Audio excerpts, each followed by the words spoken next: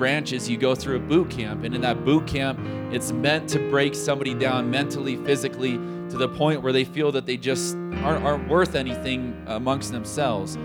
But then the military steps in and begins to build them from that point to a place where they begin to feel strong as a team, and they begin to be strengthened in that ability there. So brokenness is very much so a good thing in that sense, that when we come unto God, there's absolutely a time that we have to become broken before Him before He can really do something that's going to be vital inside of our lives. But when we pray that, we better be ready to be broken, because God will allow situations to come that will help break us down and that sort of thing. Not that He's going to let us suffer and all of that, but He absolutely is going to put us in those places and let us be broken so that He can step beside us and He can lift us up, and we can trust in His strength instead of our own, in Jesus' name. And so it's a powerful thing when we begin to pray that. So I think we should pray that first of all tonight. And then second of all, only if you want to pray that. I'm not saying that you have to, but I would ask that you do tonight, that you make that commitment. But then the second thing that I would ask tonight is, there are a lot of people that aren't here tonight that are sick,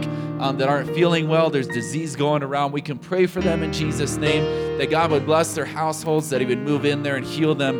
And He can definitely do that in Jesus' name. So let's lift our hands. Let's pray those things tonight in Jesus' name. God, we come before You, Jesus, and we understand that our strength is not ours, God, but our strength comes from You and who You are, Jesus. And I pray for every person here tonight, God, that if there is a desire in their heart, Lord, to be broken before You, Jesus, that You would allow us to be broken before You, God. Maybe right now we do feel broken already, God. Maybe situations around us, God, have allowed us to be broken up before this night, God. And I believe that You can strengthen, God, and You can lift us out of those situations, Jesus. Let us come to a place, God, where we understand and realize Your power and Your strength and Your Spirit, God, and how mighty that is, Jesus, in Your dwelling place, God. Lord, let that be inside of our households, God, inside of our persons, God. Lord, that You alone are the stronghold, God, and the strong tower inside of our lives, God. You alone are the one that can move in the situations around us, God. Lord, I pray for every person that is sick tonight, God. Those that are here that are not feeling well, God. Those that are in their households not feeling well, God. You said that we could lay hands on the sick and they would recover, God. And You said that we could pray, God, and that Your stripes, God, by Your stripes we are healed, God. And I believe not only physically, God, but mentally and spiritually, God, that You can mend things tonight, God, in every person's life, Jesus. That right now, God, they would feel Your reassurance, God, and Your power inside of their situation, in their household, in Jesus' name. And God, we believe that tonight, God. We believe that tonight, God, that You will do what You have said You will do, God. We believe those things, God, and we give You the glory and the praise for all of it tonight, in Jesus' name. If you trust in those things, if you trust in Him tonight, let's praise Him and lift His name up and thank Him for how worthy He is. Praise Your mighty name, God. Yes, Jesus. Oh, praise Your mighty name, God. Glory to Your name, Jesus. So highly exalted. Thank You, Jesus. Thank You, Jesus. Hallelujah. Hallelujah. What a mighty God we serve. You can be seated tonight in Jesus' name. I thank you for being here on this wonderful Wednesday night. It is warming up, and if you have some things to do, if you need to mow your lawn still, this is definitely the week to do it in the next few days, in Jesus' name. It's about ready to get cold, I believe, in Gillette, Wyoming, so I'm just giving that 50-50 shot, as Pastor said, about being a weatherman on Sunday. So, yeah, I can do that. I have a 50% shot at that, right, at getting it right. So, yes, amen. That's right. So, some good things. But we also have some good things happening in the church on Sister C, you might have to help me if I miss anything, but on Saturday, we have the men's brunch, and that is going to start at 10 o'clock, not at noon, but at 10 o'clock. And the reason being is that the men are going to practice their song for the Christmas session next week, and so we are going to have that brunch here at the church. All men are invited to come and enjoy some food, some good fellowship. It's always a great time. And then after that, the men that are singing in the choir group can come and practice that as well. Do we have anything else on Saturday? There is a baby shower on Saturday at 2:30 here at the church. Here at the church. All right, baby shower. Okay. Sunday is our Christmas for Christ offering day. If you have seen the videos, I have forgotten to play some of those, but yeah, it is our Christmas for Christ offering day, and so that just goes to some incredible things, building churches and that sort of stuff. Our district has been incredibly blessed by that. We send in a certain amount of money, but we've gotten thousands upon thousands of dollars back into local churches in our area. And so it's very well worth investing in because of the benefit and things that it helps with that in Jesus' name. And then Sunday night, we have service. And then Tuesday, which is Christmas Eve, we will have a candlelight service here, and that's at 5:30. 5:30, candlelight service here at the church. So you'll want to be here to participate in that. So just a lot of good things that are happening. Again, things that you can invite people to and enjoy in the kingdom of God and that sort of thing. So I'm thankful for our church and everybody that's involved in that in Jesus' name. Yes. Okay. Okay. All right. You'll be in Texas. All right. Sounds good. Awesome. So we have been talking about the Discipleship Project. We are in lesson 1.3 tonight, and we've been talking about Mary, Did You Know?, which has been just an absolutely incredible few lessons. I think I've been learning so much about Mary through these lessons and some things that truly have helped me. And so if you remember, we've been speaking about Mary and the promise that she was given from the angel and how she had to hold on to that promise and be willing to trust God with what he had told her, even though that there were people around her that were naysayers and saying that that was not a promise of God and things like that, and how she had to stand for that. And then last week we spoke about how she had, that promise that was there. Jesus was walking around in this world for many, many years, and there weren't anything like any large miracles that he was doing in front of large groups of people. So yet again, Mary was still telling people, hey, this is the Messiah, but the Messiah isn't doing anything to show that he's the Messiah, and so people are still being naysayers. And so they, when they come to the place where he can begin to turn the water into wine, she says, Jesus, now's your chance to show people who you truly are. And he said, well, it's not my time yet.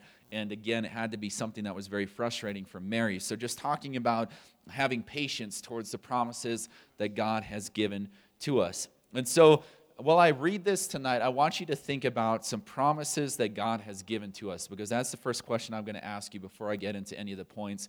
But I do want to read the scripture in these paragraphs here. So while I'm doing that, think of some promises that God has given us. And I'm not necessarily asking for promises that he has spoken to you personally, but what are some promises that he has given to us as a people that humankind can receive from God? And that's what I would like to ask after this. So our scripture tonight is this. In John 19:25 through 27, it says, Now there stood by the cross of Jesus his mother and his mother's sister, Mary the wife of Cleophas, and Mary Magdalene. When Jesus therefore saw his mother and the disciple standing by, whom he loved, he saith unto his mother, Woman, behold thy son. Then saith he to the disciples, Behold thy mother. And from that hour that disciple took her unto his own home. Listen to these paragraphs that will kind of bring this into context. It says, her heart must have been torn to pieces. A mother could never imagine this while bouncing her baby on her knee, while feeding and caring for him, while teaching him to talk, nor while watching him take his first steps. Never in her wildest imagination could Mary dream of the day that she was now experiencing. Not long ago, Jesus was healing the blind and the deaf. Not long ago, he was feeding the multitude with 2 small fish and 5 loaves of bread and calling Lazarus from the tomb. Not long ago, he was defying the laws of nature, walking on water and calming the waves. But that seemed like a lifetime ago. Today, people were mocking him. The blood from his brow was streaming down his face, and he was their Messiah. Could they not see it? But what king receives a crown with thorns? He was their deliverer, but now he was in need of his own deliverance from a cross. And these thoughts and others like them no doubt flooded Mary's mind, and along with them a central question: what about the promise? How do you keep trusting when everything is falling apart? A king is to be honored, not mocked. How could the Savior not save himself? The one who far exceeded the expectations of many was subjecting himself to something beyond comprehension, and it was all extremely difficult to understand. But the angel had given Mary a promise. You will bring forth a son and call his name Jesus. He will be great and be called the Son of the Highest. So she held on to that promise despite the circumstances that shouted it will never happen, despite what seemed at the moment to be defeat, despite what others said and did, even those who forsook him. She held on to the promise that she had been given. So yet again tonight, we are talking about Mary and her opportunity and how she held on to this promise and just stood incredibly strong in a time when many of us might have crumbled and fell into a particular circumstance. So the first question that I would like to ask you tonight: what are some promises of God that he has given to us? Yes, brother. The Holy Ghost. Amen. Yes. Never leave us nor forsake us. Eternal life. There we go. Somebody else. Yes, lay hands on the sick and they shall recover. Amen. Somebody else. Some promises of God, things that he has given to us. Deliverance. Amen. Yes. Do better miracles. Yes, that's incredible. Amen. Yes, sister. Yes, we can repent. Get rid of our sins. Remission of sins. Amen. Yes. Love it. All sorts of them, right? I mean, we could truly just keep going and going here if we really, really wanted to, and thinking about these promises that God has given to us. I was thinking of one that, that a promise that we all have, that in the end time, it says that the dead in Christ will rise first and, be caught up in the clouds with them that are alive in Christ. Or I'm getting that all mixed up. But anyway, it says that we're going to be caught up in the clouds together when Jesus returns. That's a promise that he's going to come back, that he will be here a second time. It's a promise, all of these things that you all have mentioned. And so when we think about these promises, sometimes we might think, well, Mary had an incredible promise. It was absolutely amazing and awe-inspiring to give birth to the Messiah. But we also have a like promise where we have these incredible things before us that God has given to us, and we must treat them the same way, that we have these incredible promises. So now is not the time to give up on these things because of what is going on around us. And the place that we find those promises, if you're sitting here tonight thinking that you don't have a single promise that God has given to you, is inside of this book, inside of the Bible.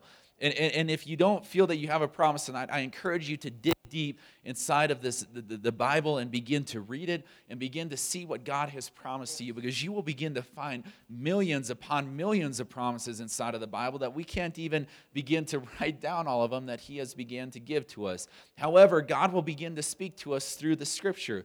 And we may say that, for Mary, it was incredibly cool for an angel to come down and speak to her face to face. And that would be awesome to have that experience every single night where an angel comes down and delivers something to us. But in reality, that's not going to happen every single night. And so it's our responsibility to begin to take the steps to say, God, I want to know what your promise is for my life. I want to know what you have to give to me, or what you're offering to me, and that sort of thing. And God will begin to speak to you and reveal that to you. And it probably won't be through an angel, but it will be through his word, and reading that and searching it and beginning to dive into what he has there. So I encourage everybody here, we have these tracts on the tables here that for the next year, you can begin to use these tracts to read through the Bible in an entire year. So the entire Bible in a year. And it's an incredible process that will begin to give you promises. And so the promises of God are never ending. And again, you can begin to journal them, and the things that God has given to you, you can begin to write it down, because it is essential. And God will not backtrack on his promises, as we're going to find out tonight. So we know that the promises of God are found inside of His Word, and we know that He has some incredible promises for all of us here in this church, and I'm thankful that you all mentioned those, and I just wanted to do that to get your mind thinking that there are promises that God has already given to you, even if you feel that He hasn't given you anything yet. Right now, we could repent in this place, and that's a promise that God has given to us, that sins will begin to go. That's an incredible thing in Jesus' name. And so that brings us to our first point here, that we often receive promises from the Lord, and then we begin creating scenarios in which we think that God will fulfill them. Pretty powerful thing when we think about it, right? Again, we begin to create those scenarios that God is going to allow His promise to unfold. So if He says that $1 million is going to end up in our bank account, we say, okay, God, here's my routing number. I'm going to put it out there on the website, and people are just going to give me $1 million. You know, like we begin to create these scenarios of what truly is going to happen. Or when God says you have the promise of being filled with my Spirit and with the Holy Ghost, so we begin to think, okay, God, like absolutely, you know, this is how it's going to go, that, you know, I'm going to do this and then that and take this step, and then boom, I'm going to be filled with the Holy Ghost. When that's not exactly how God works sometimes. We can, you know, be filled in different places, but we have to trust that God knows what He is doing. And if He has offered us a promise, we just need to walk consistently in His presence, and then we ultimately will receive that promise. Hard times, lengthy delays, and things such as these are not a part of the thought process or our thought process when it comes to the promises we receive from the Lord. How many of us, when you receive a promise from the Lord, you think, man, there's going to be some hard times ahead of me. There's going to be some lengthy days ahead of me where I'm going to really have to work for this thing. There's going to be some times that I end up sore either spiritually or physically as a result of working towards these promises. That's why it's kind of dangerous when we begin to think of these scenarios, because none of us begin to put in those bad times of saying, man, it might actually take some work to get to the place that God wants me to be at. Like the song tonight, Brokenness. Thinking about that, God, in order to get to a particular place, I'm going to have to break down these thoughts and these things that I thought that I had in my mindset of how I thought that this world and these things were going to work out. I have to break that stuff down and begin to adapt your ideas into my heart and that sort of thing. That's why when people begin to say that, you know, for us to say that, you know, in order to be saved, you have to be baptized of the water and of the Spirit. It's scriptural, but some people say, well, that's not essential. You're crazy to think that everybody needs to go down in the water, that everybody needs to be baptized in that water and that sort of thing. You know, it wasn't my plan or my promise that created that. I don't understand it, you know, exactly how the water cleanses everything and begins to wash that sin away. But I just have faith that God has given that promise in the scripture. And as a result of that promise being there, I'm going to trust that that's God's plan and how He wants things to work out. So sometimes in these scenarios, we don't understand how it's going to work out. And if we all were God, we would probably do it some other way or say, like, you know, this sort of thing needs to be different. But we're not. And thankfully, I'm thankful that I'm not God because of those decisions that God truly has to make up there. I mean, all that sort of stuff. It's not difficult for Him, but for me, man, it would just kill me all the time thinking of that stuff. I would lose sleep all day long because of that stuff. But thankfully, I am not God and you are not God. So all that we have to do is just listen to what He has given to us in this good book before us. The promises of God, the things that are there. And so this says that the time between the moment the promise is given and the moment the promise is fulfilled is often the unexpected hardship. The time between when it's given to you and when God actually fulfills it, that's usually when there is hardship inside of our lives. It's just being very real here today. And so it says this, when the promise is given, we tend to think good things. Carrying a promise is much like a woman carrying a baby. The future is bright, but at the present moment, it may include some discomfort. In all reality, it may include some discomfort. In God's kingdom, His promises might not be just 9 months. It may take years to begin to unfold a promise inside of your life, or to begin to develop what God truly desires for your life, or to begin to unfold those things that God wants you to see and expound upon. When I received the Holy Ghost, I instantly received a lot of revelation to things around me. I began to see certain stuff around me. But in reality, a lot of confusion began to come too when I tried to think things through my carnal mind, when I began to try to think things through of this is how God was doing this or that. And so I had to be careful with it and just had to continue to develop and pray and pray. And as time has went by, God's Spirit has continued to reveal and help me understand why certain scriptures say certain things and why God did this or that when he was here on this world, or why he has impacted and healed somebody and somebody else he hasn't healed, and that sort of stuff. All these questions that I began to have in my mind began to make sense and began to be a little bit more understandable. But it took time and it took years. It took experience in beginning to get my hands dirty in some of those circumstances for it to begin to work. It's similar that some here might say, well, God would never use me to heal somebody. Well, how do you know unless you want to get your hands dirty and try it? It's just an honest question here tonight. God can use every single person in here to heal somebody. That you lay hands on them and that they're healed in Jesus' name. God can use you to heal your family, to work through things, to see people delivered and that sort of stuff. It's a promise, but we don't know until we actually take a step of faith and say, God, you know what? I'm just going to give this a shot and see what happens. I'm just going to do what your scripture says. I'm just going to take those steps. And I know that there's a promise there, God. And if there's a promise there, God, I'm going to take those steps and I'm going to do it even if it doesn't make sense, so that promise can be unfolded in my life or somebody else's life around me in Jesus' name. That's the only way that these things are going to begin to unfold, is if we're willing to get our hands dirty, if we're willing to start working and laboring towards the things of God and saying, God, it doesn't matter how much this costs me or how much pain is involved in this. I am willing to go through it to see your kingdom expanded or to see you expanded. And by no means tonight do I want this to sound like God has designed this thing for us to just suffer through our whole lives. That's not what God has designed. He's put joy in there. He's put peace in there. He's given us the things that we need. And he has ultimately given us the strength so that we can get through those hardships. But it's going to take our commitment and us willing to follow God in order for these things to happen. And so God does things differently than you and I, if you haven't experienced that. He does things differently than the way that we would do it. He just does. And although we may not like it from time to time, we must remember that God does all things well. That he does things good. He does them well. He didn't just mess up and accidentally create the world and millions of people upon the planet and that sort of stuff. No, he specifically spoke specific words for things to happen. He specifically brought you to a particular place where you met somebody or whatever and began to hear about the word of God and began to experience him. He began to set up and orchestrate all these things that are going on inside of our lives. And he does it well. He does it how it needs to happen in Jesus' name. And so we can trust in that because he is this omnipotent, omnipresent, omniscient God, that he has more ability than we do as human beings, that he doesn't get tired. He doesn't get to a place where he just says, I need to take a nap and you guys are on your own for 24 hours or something like that. He doesn't get to that place because of who he is. So we can trust in that in Jesus' name. He does not get things wrong or do things the wrong way, and hence we must trust him and his ways of doing things. So that brings us to our next point here, that we must trust that the fulfillment of the promise is going to be worth the discomfort. We must trust that God coming through with that promise, right now it's going to be worth the discomfort for the time being and that sort of thing.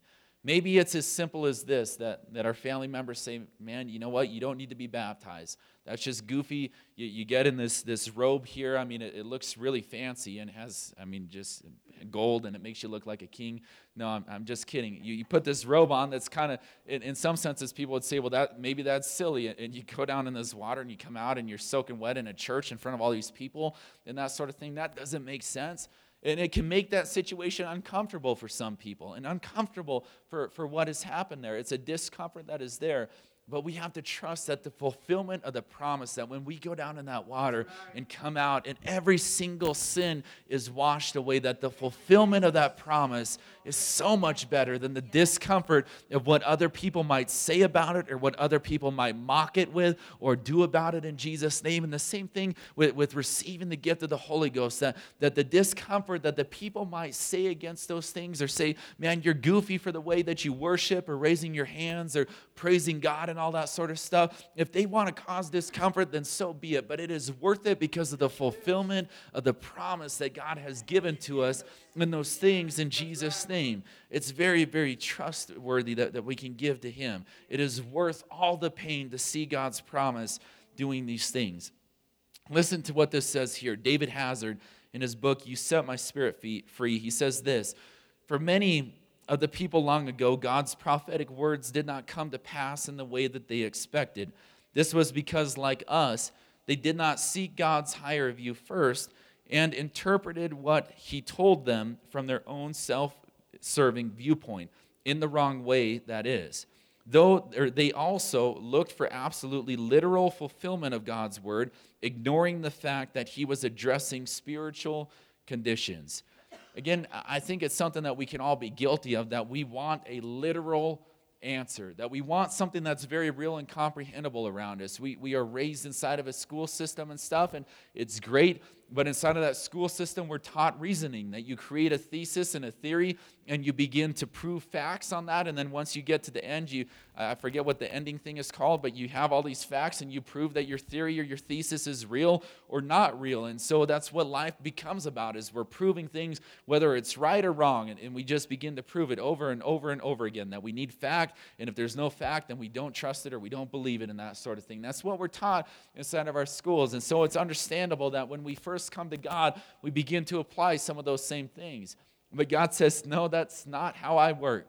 These things aren't going to make sense at sometimes. The way that I do things is just not going to be revealed to you for a certain amount of time, and that's just the way that I'm going to work it. And at the time, it definitely doesn't make sense, but God will begin to help us understand as time goes on and things begin to expand. The situations now may not make sense in your life, but God will show you later on. God will begin to expand those things and show you His promises working inside of your life, and so we can trust in Him.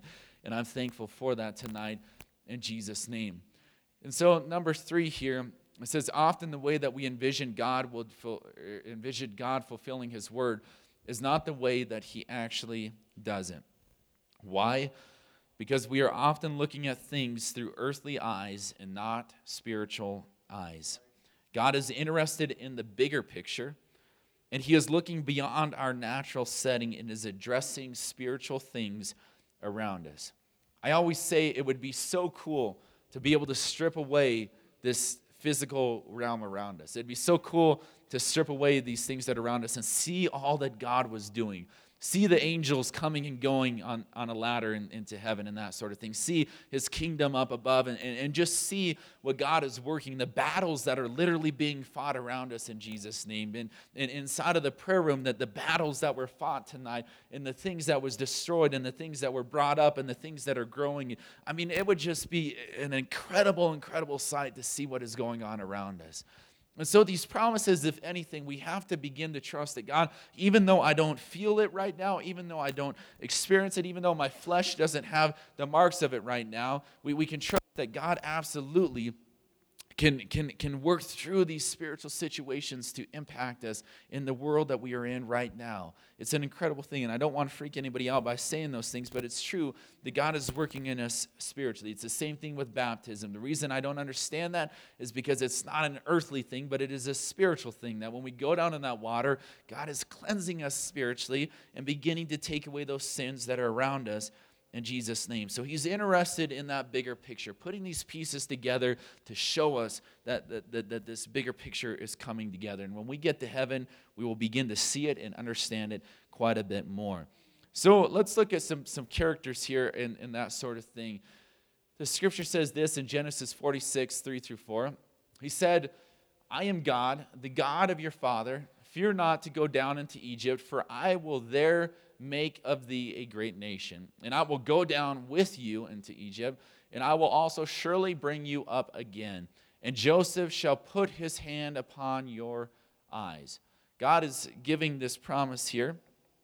And at the first glance, it would appear that God was telling Jacob that he would return home at some point in his life. But that actually did not happen.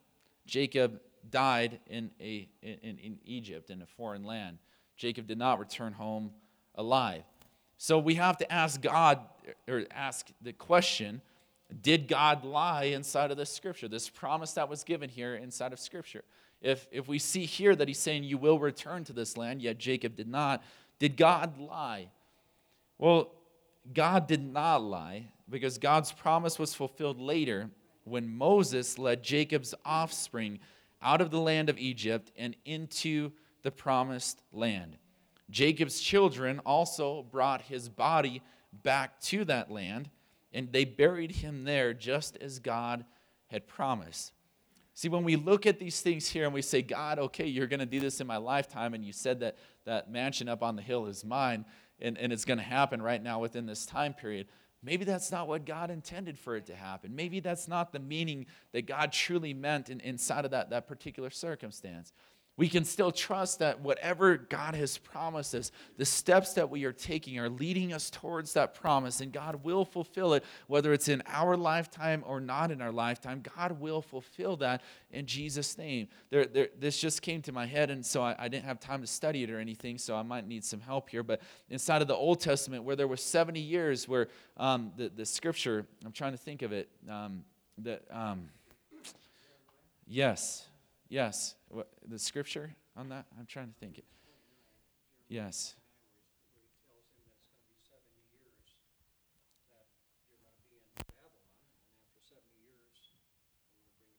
Yeah. Yeah, and then I'm going to bring you back. And then we quote that scripture at the end of that powerful scripture where God says, and these are the amazing things that are going to happen as a result of that. We quote that scripture without understanding the 70 years that they were going to be in captivity in order to get to that point where God was going to fulfill his promise.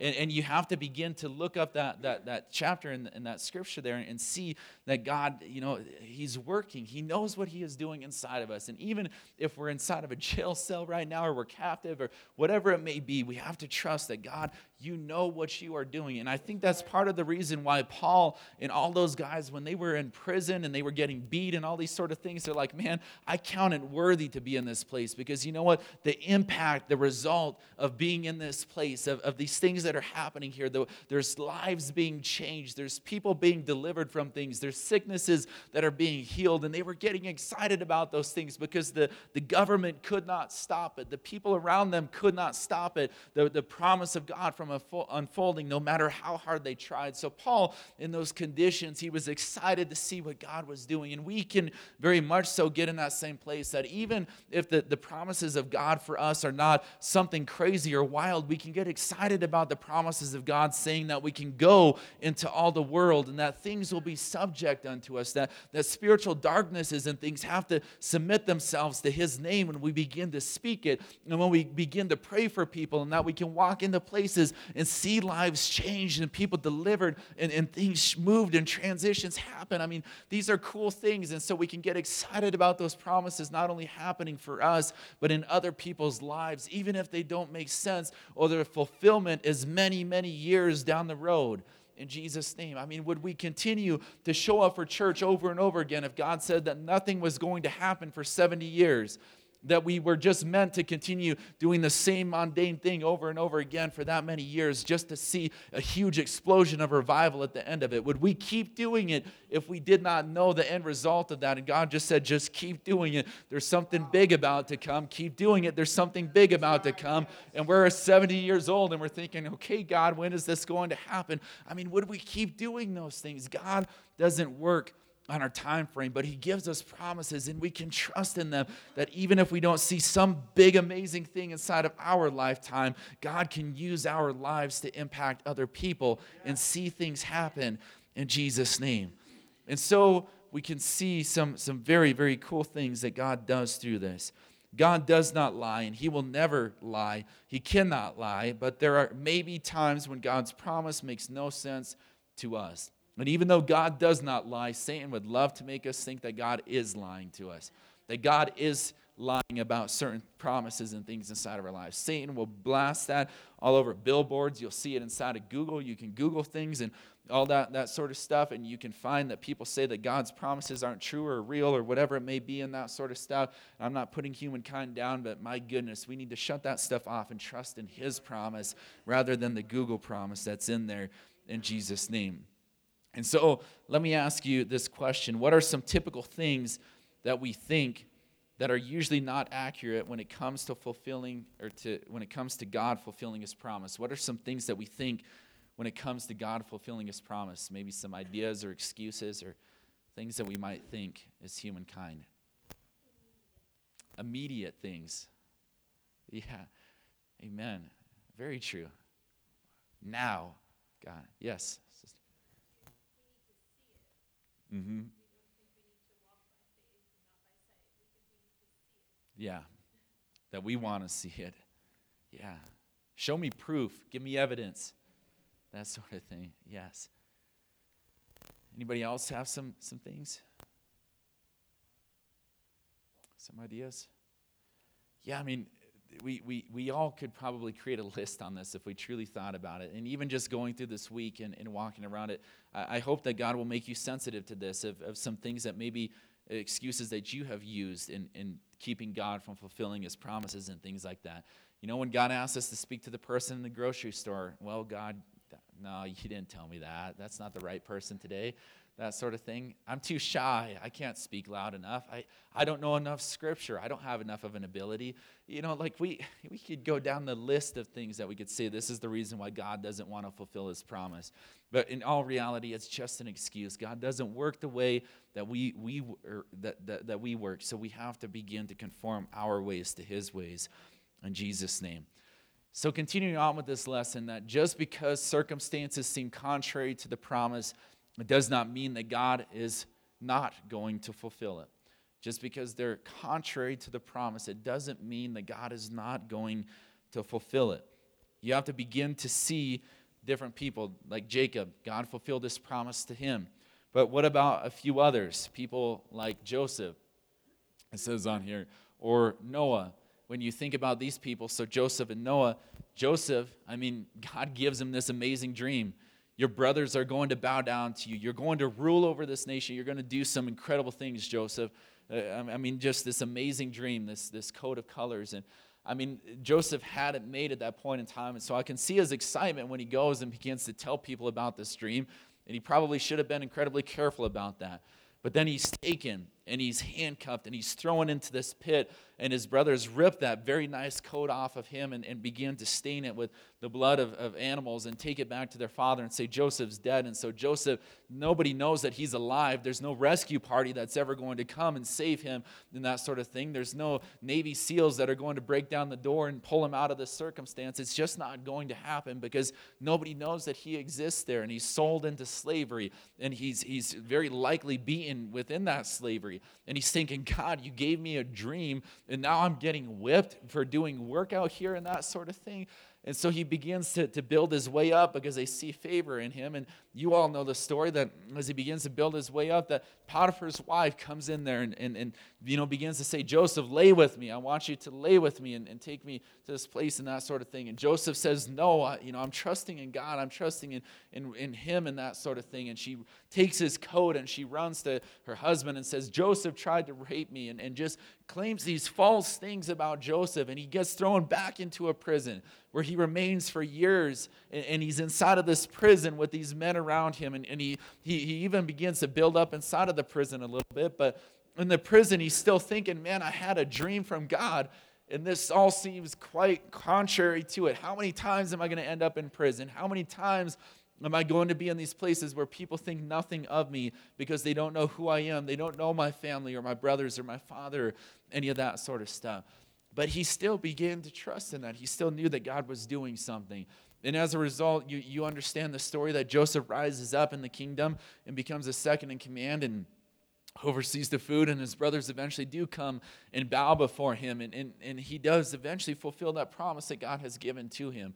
And so again, just laboring, his circumstances were contrary to the promise, but he still trusted in the promise that God had given to him in Jesus' name. What if our country began to say that they're going to kill every single Christian that was inside of our nation?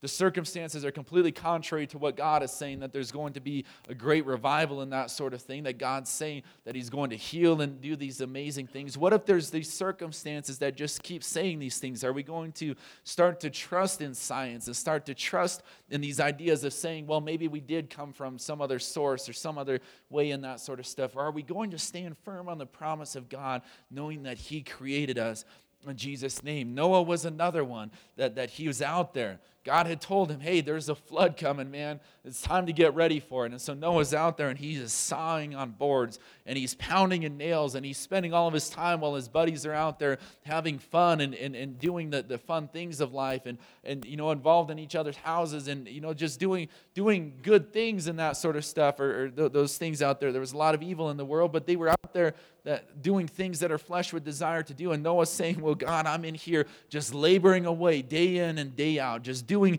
this work over and over again, while all these other people get to go out here and seemingly have this fun. And he just keeps sawing and hammering on the ship over and over again. And he goes and looks for the clouds, and there's no cloud on the horizon, saying, man, God, is it truly going to flood the entire world? Because that doesn't seem like it's going to be a very real or true thing. But he says, okay, God, I'll trust in your promise. But you said to do this, so I am going to do it over and over and over again until your promise comes to fulfill. The circumstances were completely contrary to what God had said was going to happen, but Noah trusted in God.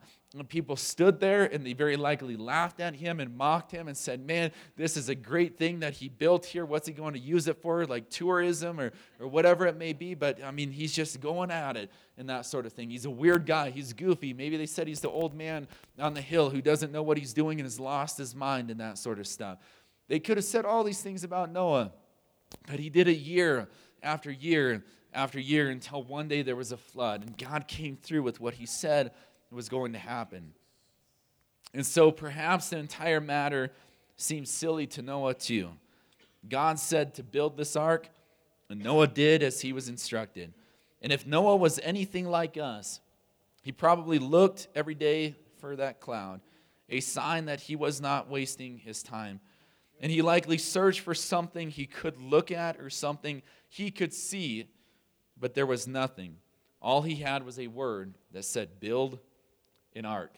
In Jesus' name. I mean, how incredible is that when we think about it? All that God says is, be baptized in my name and receive my Spirit. Be baptized of the water and of the Spirit. Two things. Just do it. Very, very easy. That sort of thing. And we have a world around us that says, man, you don't need that. It's much simpler. Just accept Jesus as your personal Lord and Savior and that sort of thing, and that's good to go. I mean, those people that believe that you need to be baptized in both these ways, they're crazy. They're wild. They have these wild ideas. No, I get my promises from the Bible. Amen. And if it's any different, they're contrary to what this is, then I'm sorry, but I'm not going to trust it, and I'm not going to believe it. I'm not going to accept something that is half mediocre just to please my flesh or to make life easier for me. But even if the circumstances are all coming against me, I'm going to trust in what God has told me because I know how real and vitalized that is in Jesus' name.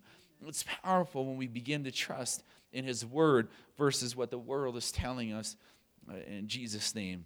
Could go down a rabbit trail, but I'm not going to in Jesus' name. Circumstances sometimes make it difficult to believe our promises will ever be fulfilled. They make it difficult to believe that our promises will ever be fulfilled. But circumstances do not control promises. God does. Circumstances don't control the promises that God has given to us. God does. It doesn't matter how much money we have in the bank account. It doesn't matter what kind of a car we drive. It doesn't matter how amazing our family is doing at that particular time. Those circumstances don't control the promise that God has given to you. God does. He's the one that controls that promise around you. It doesn't matter what our world is doing around us. They can say and put their thumb on churches and that sort of stuff and say that you're not going to have revival. Like in China, North Korea, they can begin to bind up these places and say, you know what, you're not going to speak these things and that sort of stuff. But they're not the ones that control the promises of God. And unfortunately, we get that wrong as human beings, but God controls those promises. And as a result, you see those underground churches that even where people are shot and killed and all these sort of things, that God is still moving in those places. His Holy Ghost is still expounding. His promises are still alive and well. There's still people being delivered and healed and changed and transformed in His name because of what they are believing in and trusting in His promises in Jesus' name. So we can't let circumstances cause us to cease believing that God will fulfill His promises to us. We can't let circumstances stop what God has done inside of His life or inside of our lives. And so if His promise is there, we must trust in that in Jesus' name. And so continuing on here tonight, it says this, that the issue we struggle with is not adverse circumstances as much as our expectations. It's not as much adverse circumstances as much as our expectations. And I get this wrong probably just as much as the next person because I'm a guy. And as a guy, like when you're a boy and that sort of thing, there's times that maybe you do like to get in a little scuffle or a little fight. And you think, you know what, this is fun or whatever. And if you win, you walk away throwing your shoulders back and saying, man, I'm a pretty big guy. I'm a man in this thing and that sort of stuff. We kind of get that way in Christian living too, that, man, you know what? I'm ready for a spiritual challenge. Like, come on, God, bring in this adverse circumstance, and I'm going to just dominate it, and I'm going to throw my shoulders back and be ready to win this thing and that sort of stuff. All that, Or sometimes we feel that we're just being bombarded with adverse circumstances. But in reality, a lot of times, it's just our expectations that are causing us to be overwhelmed or to cause us to not believe in the promises of God. Our expectations of saying, I thought it was going to happen this way, God. I thought your promise lined it out this way, but it didn't happen that way, God. And we get a disappointment going as a result of that. And it's dangerous because disappointment begins to cause a spiral, and eventually we go down a path where maybe we decide that we just don't want to come back to God anymore. So we have to be careful with our expectations and what we place on God of saying how God needs to do things. And it's much easier if, like that song says, we say, God, I want to be broken, and I want my expectations to be broken before you, and whatever thought that I had about how this might happen, I want you to dismiss that, and I want you to tell me what I need to do to take these steps towards that promise, God. I want you to lead me towards those doors that need to be opened, God. Close the ones that need to be shut. Open the ones wide that I need to walk through, God. Help me to see that and see those things spiritually through your way and your abilities in Jesus' name. It can become our prayer daily inside of our morning or evening prayer in Jesus' name. And so consider Mary in this circumstance. At the time of the crucifixion, the battle she faced was the battle within her own mind. What was happening could not have been what she expected when she received the promise of giving birth unto the Messiah. The struggle was likely at its greatest when she realized her expectations were not going to be met at this time. If you think about it, I mean, you get this promise from God, and you're probably thinking, man, Jesus is going to do, like this incredible thing. There's going to be, angels all around and a choir singing and all this sort of stuff, and it's going to be just the most amazing Christmas service or whatever, just thinking about how this thing's going to happen. But no, he's born into a manger in a lowly, humble place, and then he ends up going to a cross where he dies in front of these people who have been mocking him for so long. And in Mary's mind, or even if I was standing there, I'd be thinking, Jesus, why don't you show these people who you truly are? Just strike them all with lightning and pull yourself off that cross and do these incredible things. But he didn't do that because he knew that there needed to be a sacrifice for all of us in Jesus' name. And so Mary, she was probably struggling with her expectations in that particular circumstance because she knew the promise that all the sins would be remitted inside of this. She knew the prophecies that had been spoken about through the entire Old Testament of what Jesus was going to be and what he was going to do. Yet it seemed so wrong in her expectations that this was what would happen with Jesus dying on this cross. And another Mary and her sister Martha, they experienced similar circumstances. They thought Jesus would come and heal their brother Lazarus, but we all know this. Well, here's the scripture that it says this. Then said Martha unto Jesus, Lord, if thou had been here, my brother had not died. If you read it in this version, it says, if you'd only come a little sooner, Lazarus would not have died in this circumstance. She's claiming this, saying, Jesus, this is kind of your fault for not showing up a little earlier. That if you would have been here, Lazarus would still be alive, and he would still be amongst us, and he would still be well. And then it says this, then when Mary was come to where Jesus was and saw him, she fell down at his feet, saying unto him, Lord, if thou hadst been here, my brother had not died. He wouldn't have died, Jesus, if you would have done it the way that I expected you to do this thing. But if you read that story, I encourage you to do so. It's an incredible story. Jesus steps on the scene. And yes, it says Jesus wept in there when he heard some of these things. But he steps in there and he says, I don't know what you guys are talking about, but Lazarus, he's not dead. He's not dead. You think he's dead. He's in there for 4 days and he's been stinking and that sort of stuff, but he actually isn't dead. How wild would that be to all of us when we see, a body 4 days later and it's all that disgusting stuff and that sort of thing. And Jesus walks up and says, he's not dead. What are you talking about? You're goofy. His ways are not our ways. And Jesus walks in there and says, you know what? Yeah, come on, let me show you this. And so he says, Lazarus, get up and come out of there, man. You walk out of there. And so Lazarus comes walking out of this tomb, and he's dragging these grave cloths behind him. These things are still tied up to him, and the people are just standing back like, whoa, Jesus, like, what on earth? Like, we thought he was dead. We thought he was gone. How did this happen? And there's incredible scriptures and things that you can pull from that story there and what Jesus was truly showing. But Jesus was going to make a point that he was still going to keep his promise. He was still going to do the things that he wanted to do, but it was not by their expectation or how they thought it was going to be done in Jesus' name. That we can still pray for things. That's why we have to be so careful with what is going on around us. There's circumstances that will completely deceive us, and it's not Satan, it's not people around us or whatever it may be, but circumstances can deceive us from the things of God, can deceive us to walking away from situations where God is not done yet. Lazarus, they could have just given up and walked away and said, man, we're done. We're not even going to tell Jesus that he's dead. We're not even going to present this circumstance to him. But they still went to him. They still at least trusted in that. And Jesus, 4 days later, began to do the miracle that would happen there with Lazarus. We can't just walk away from things, because what if God wants a miracle to happen there? If God says we need to stay put, we stay put. If God says walk, we walk. If God says to pray, we pray. When God says to do something, we do it because the promise is there, and we understand that promise is there in Jesus' name. The book of Hebrews, again, another amazing book if you want to read it. I think it's in the 11th or 12th chapter, but it tells us of many men and women who believed in God, but they never saw the promises of God actually begin to be fulfilled as far as what we have seen in our lifetime.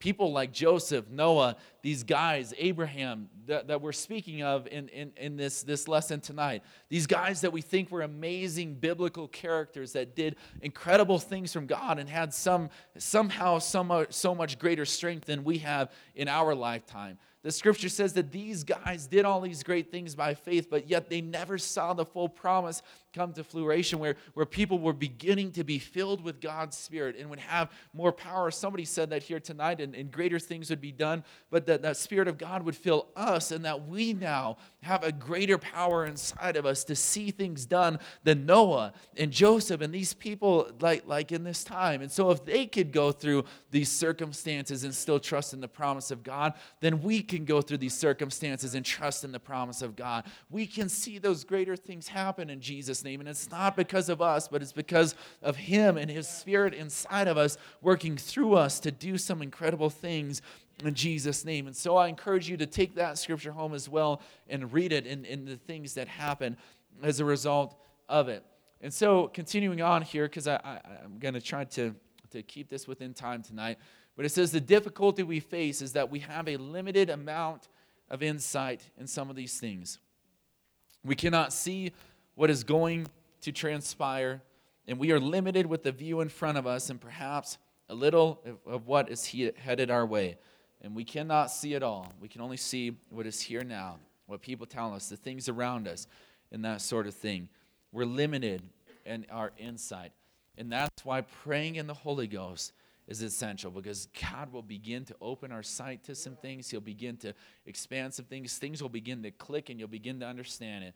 I told you, I think a month or two ago, that I was in the prayer room and I was praying about a circumstance, and I still can't speak to it out here and that sort of thing, but man, just instantly in the prayer room, God clicked why a situation happened 2 years ago. I had no clue why that situation had happened. I had actually forgotten about it and that sort of thing.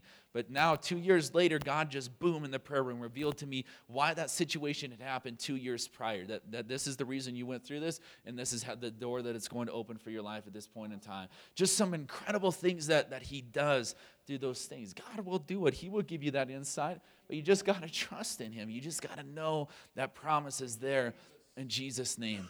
And not only do we think that God is going to work a certain way, but we often think that he is going to do so within a certain time period. Sister Jeannie said that tonight.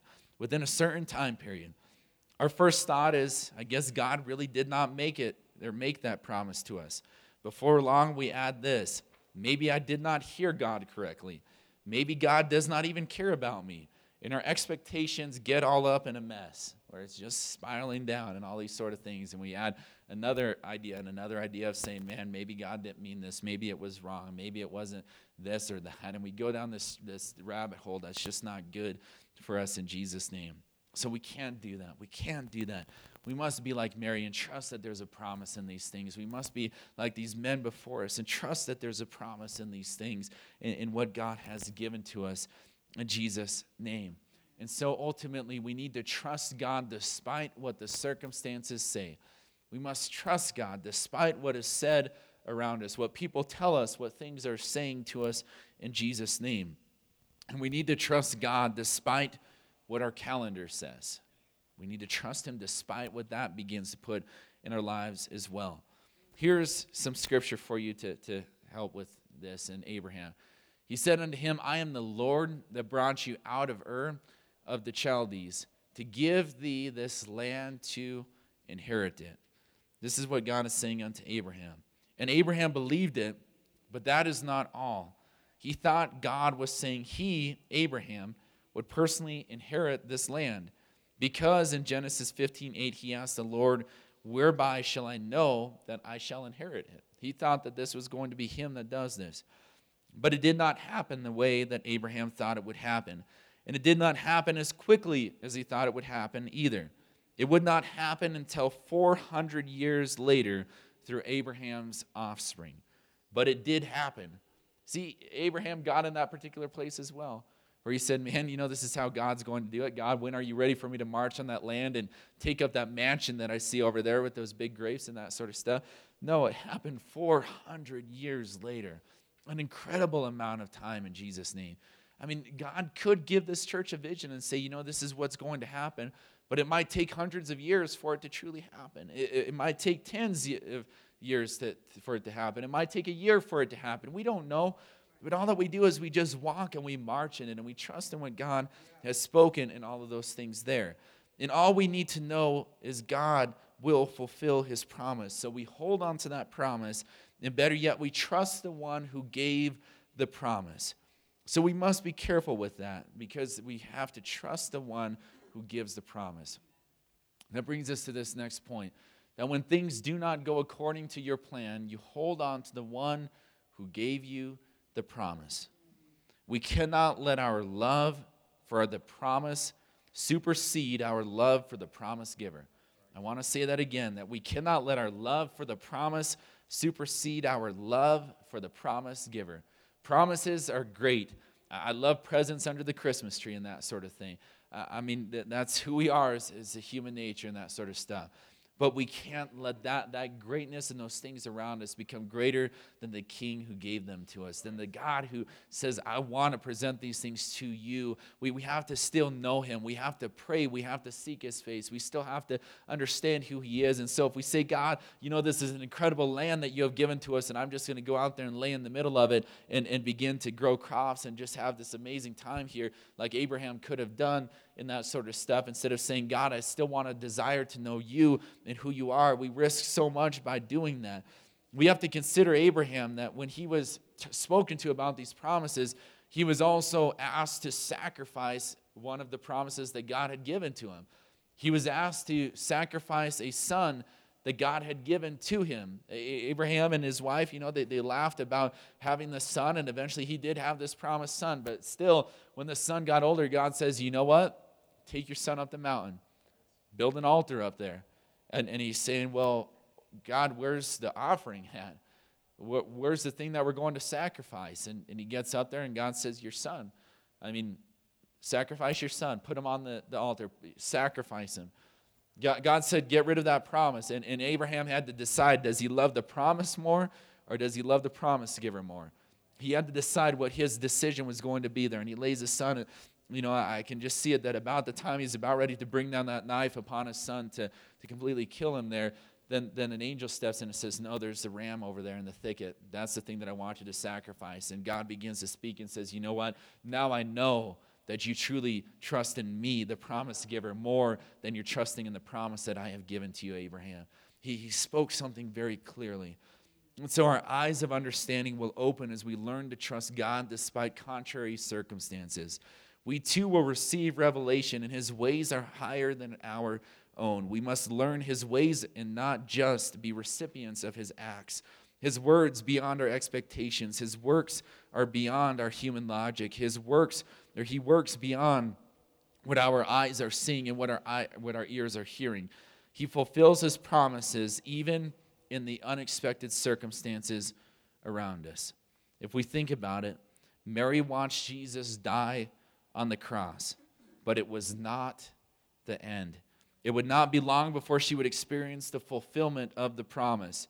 The one who carried the promise some 33 years prior would now receive the actual promise. And so we have this here. It says, perhaps Mary drew strength from the story of Abraham.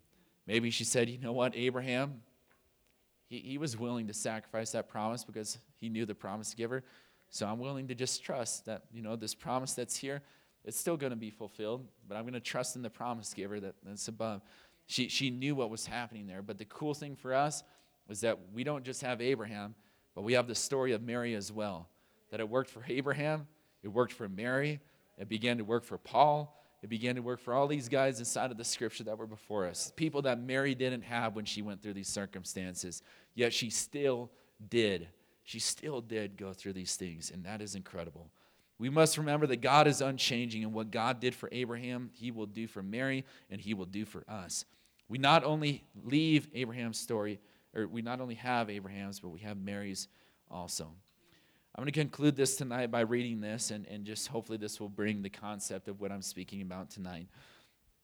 Charles Blondin was a tightrope walker. In 1859, he gained the great fame as the first person to cross the Niagara Falls.